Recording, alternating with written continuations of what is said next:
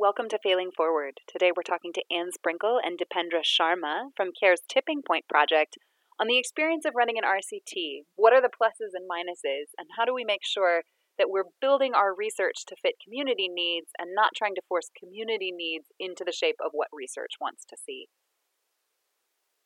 Thank you so much for joining me today. Can you introduce yourself? This is Dipendra Sharma. I am team leader for CARE Nepal's LEAD program. Tipping Point is one of the projects I'm working with. I have been engaged with Tipping Point for the last 2 years. At the end of the first phase, I was here, and then after in the second phase from the design workshop.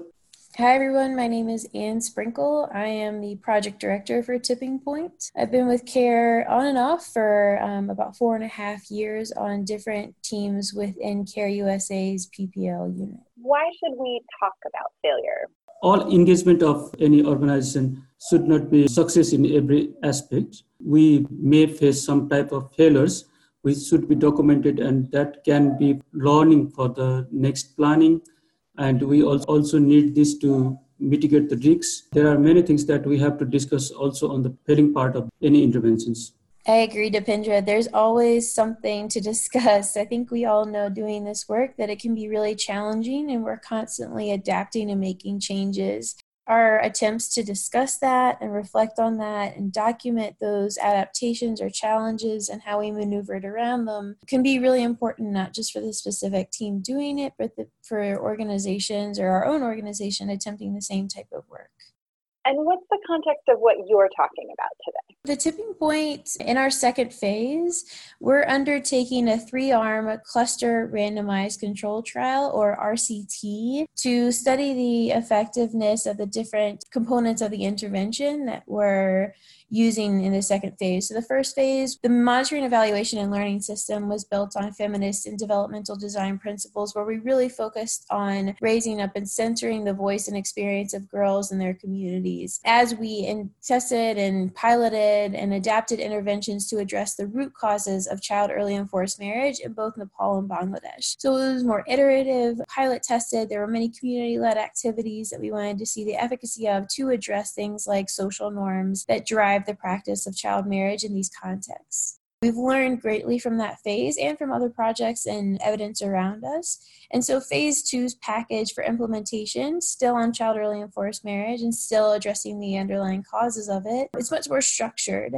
And so the RCT, as we call it, is designed to test the effectiveness of that package, but also to impact the discourse on child early and forced marriage programming and research. We would like to bring a quote-unquote rigorous method to that conversation, particularly around how effective social norms, integration, and approaches are for ending child marriage. Okay, so what went wrong? This has obviously been a really big new undertaking for all of our teams. So we have the Bangladesh team, we have the Nepal team in LEAD, and we have the global team. And for each of these teams, it's been a new experience and undertaking. I'd love to hear Dipendra's thoughts about the challenges in Nepal first. The challenges we faced because of this random control trial, we actually contract out those things, and they were primarily responsible to identify the household, and they prepared the list of household in a particular cluster. And the clusters, the household are very much scattered, they identified, and it was very hard for us to gather the girls and boys from the different scattered locations in one venue.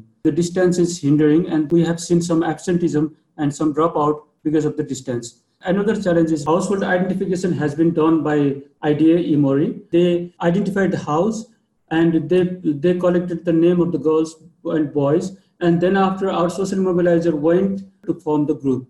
That means one step of the attachment between household and the social mobilizer, that part has been missed. And rapport building between household and the social mobilizer, they have to rework again. It is also time consuming. Another third challenge is actually the CARE Nepal working with the poor, vulnerable and marginalized community. But because of this random control trial, we have to compromise of that strategy, and we little bit focused on the semi-urban area where the people are in the better off living positions. The research institution, they applied their own policy, just like they provided some type of allowances to the household. That is actually become a challenge for us. The community has expected that some such type of incentive or cash benefit can be available from the project. We have to escape from the Care Nepal's other intervention area. Therefore, we have to adjust some of the program theory leads strategy. Just like education is one of the important part of Care Nepal's theory of change, but we have to invest more on education in the particular locations. And from your perspective, what are some of the challenges and difficulties you're facing? I totally agree with Dipendra, and Bangladesh has faced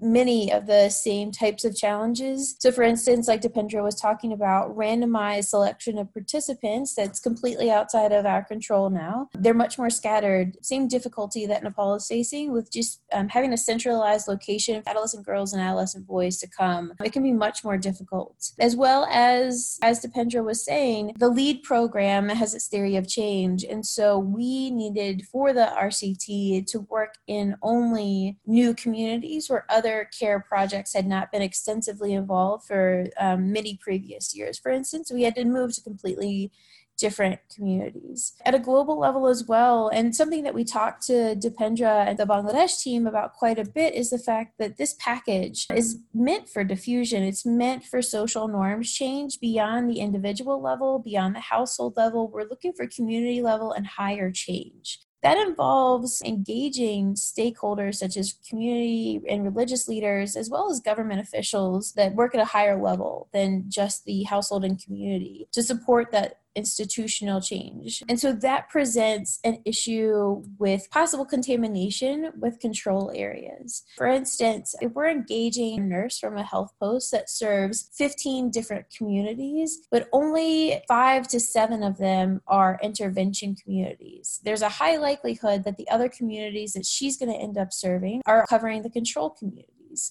And so we have to weigh the huge benefit of engaging a health post worker in these types of dialogues with the potential to contaminate control communities because she's obviously going to be serving them. That's been really difficult to make those choices and to keep true to our design and our theory of change and our results framework while also testing the bounds of the RCT as we talk to our research partners. I would just like to underscore Dipendra's point about coordination. As you heard Dipendra explain, there are multiple levels of coordination and communication that are required to both get the RCT done, data collection that's happening in sequence with our group formation and launching of projects activities. They need to go almost in lockstep, and there needs to be a high amount of coordination and communication that can be sensitive, but also, as Dipendra was saying, it can be incredibly time consuming. So when you're at the point of, launching a project, getting ready to start your activities, you're really focused on some new things, some new types of communication coordination, especially with people and research partners that you may never have worked with. It can be a very different way of working for projects. So if I can summarize what I hear you saying, there's a couple of key things that are really coming up for both of you. One is around the logistics, coordinating with partners, getting on the same page, but also that if we randomly select people, it's not necessarily done with an eye to how do we most effectively deliver the program, or how do we do things in an efficient way that works really well for the community. And I also hear you talking about contamination of a control group, which from a research perspective is contamination, and from CARE's perspective is diffusion and scale, which is something we're really excited about. So trying to balance that tension between seeing communities adopt an idea that's exciting and works for them versus putting your research findings at risk. Actually, the HR management was also a challenge for us because we selected the staff at the beginning, and then after we randomly selected the sites, and the staffs are not from the same location, and then they have to put many effort to engage with that community to understand the context of the community. What are you guys doing about that? How are you moving past some of those challenges? In Bangladesh, we've employed a couple of different solutions. So for instance, we use fun centers because that's just the weekly meeting location for adolescent girls and boys, and mothers and fathers for their sessions many times use those same locations. We've tried moving around those locations so they're more centralized. We've also had to employ a couple of different strategies just to work with our school counterparts. Care staffs are engaging more with the field level staffs so that we can have clear communication regarding the resource and everything. We have been going to the field and engaging with the staff, clarifying them what is the reason behind it. Another thing is we are trying to find out the positive deviance group. There are some support groups like local government and teachers. There are some other people who are very positive to the project, and we are trying to mobilize them or engage them. The communities that Dipendra mentioned,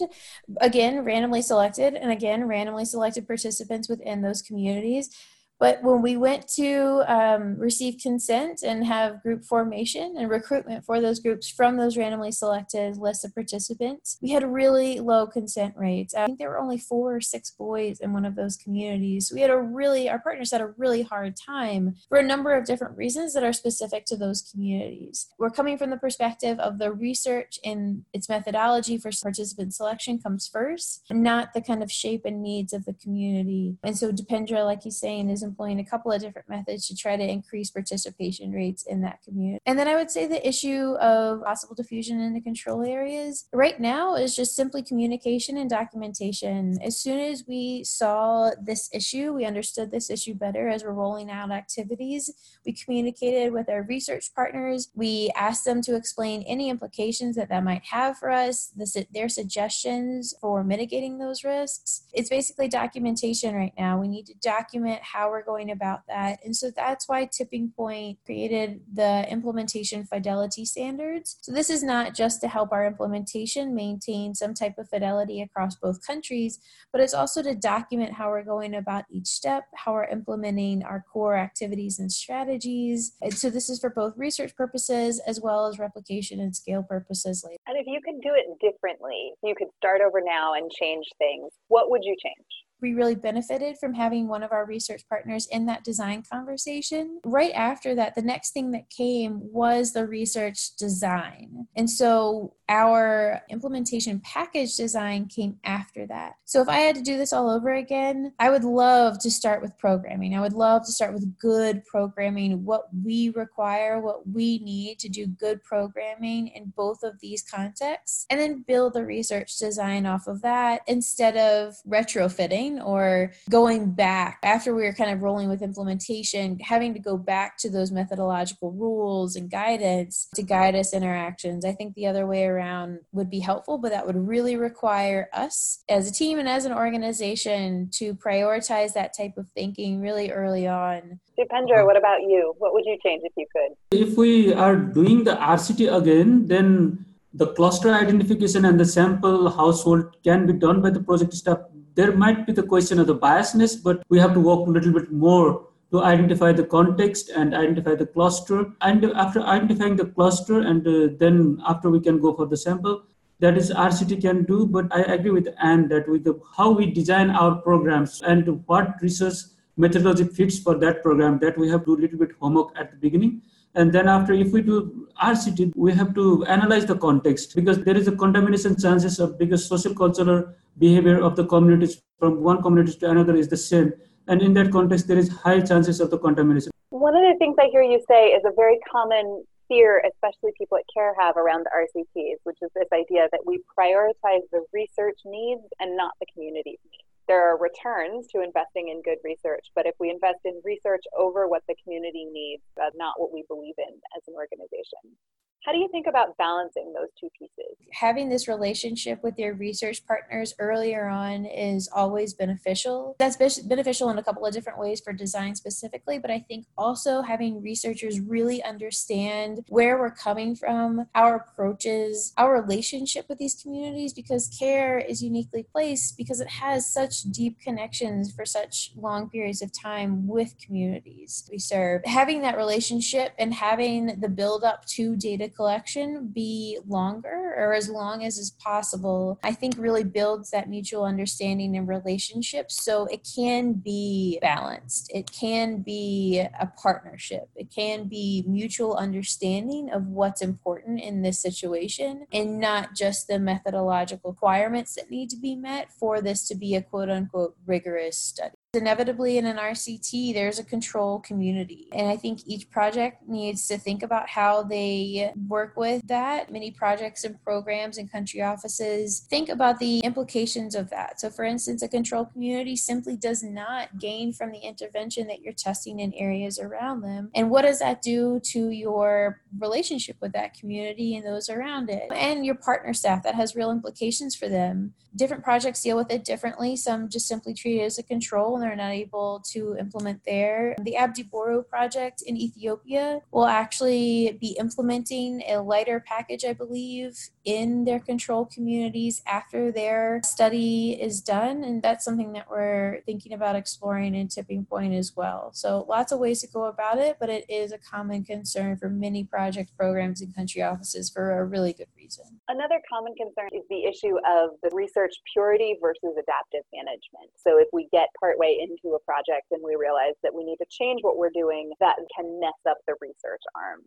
How do you guys deal with that as a challenge, or is it a challenge you face at all? Communication and coordination between everyone who's implementing and their research partners is always beneficial. With designing the gatekeeper engagement with religious leaders and community leaders and government officials, we put the program needs first, and then we communicated that and asked questions of our research partners later. That open line of communication about programming needs and the methodological concern. I would also say that Tipping Point benefits from phase one greatly. We had multiple years to implement in these communities or nearby communities, test many pieces of our intervention, as well as the lead up to phase two's implementation. The girls package, boys, as well as mothers and fathers, we were able to field test those with our partners in nearby communities in Nepal and different communities in Bangladesh. One of the things I hear you saying is this idea that maybe the RCT isn't the first thing you do. Maybe you do a phase one version where you focus on more of the adaptive management, more of the iterative,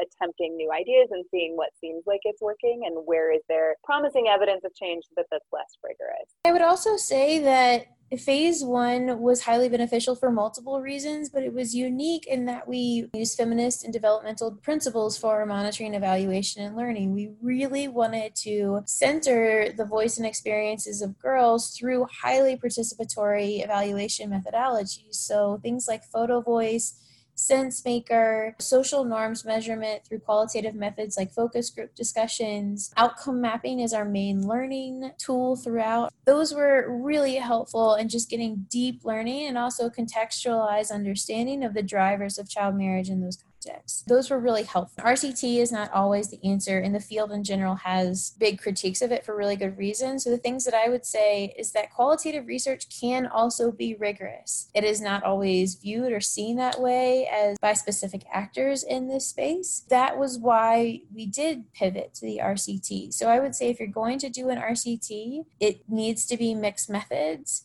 We're learning so much from both our qualitative and quantitative data sets that putting them together really provides a unique voice and perspective. And secondly, you need to have a really clear objective for an RCT because as we all know, it is a large investment. At the end of the day, it is taking up a significant portion of your budget. So you're having to make sacrifices in other places. Be really clear about why you're doing an RCT and what you're going to do with it afterwards. And that will help steer your decision-making process. What you're describing is a pretty dramatic shift between the feminist and developmental-centered evaluation that centers on the voices of girls and an RCT, which might be the least participatory version of M&E that exists. How do you manage that change in terms of expectations, both from the staff who've been involved across both pieces, but also from the communities that you were working with before?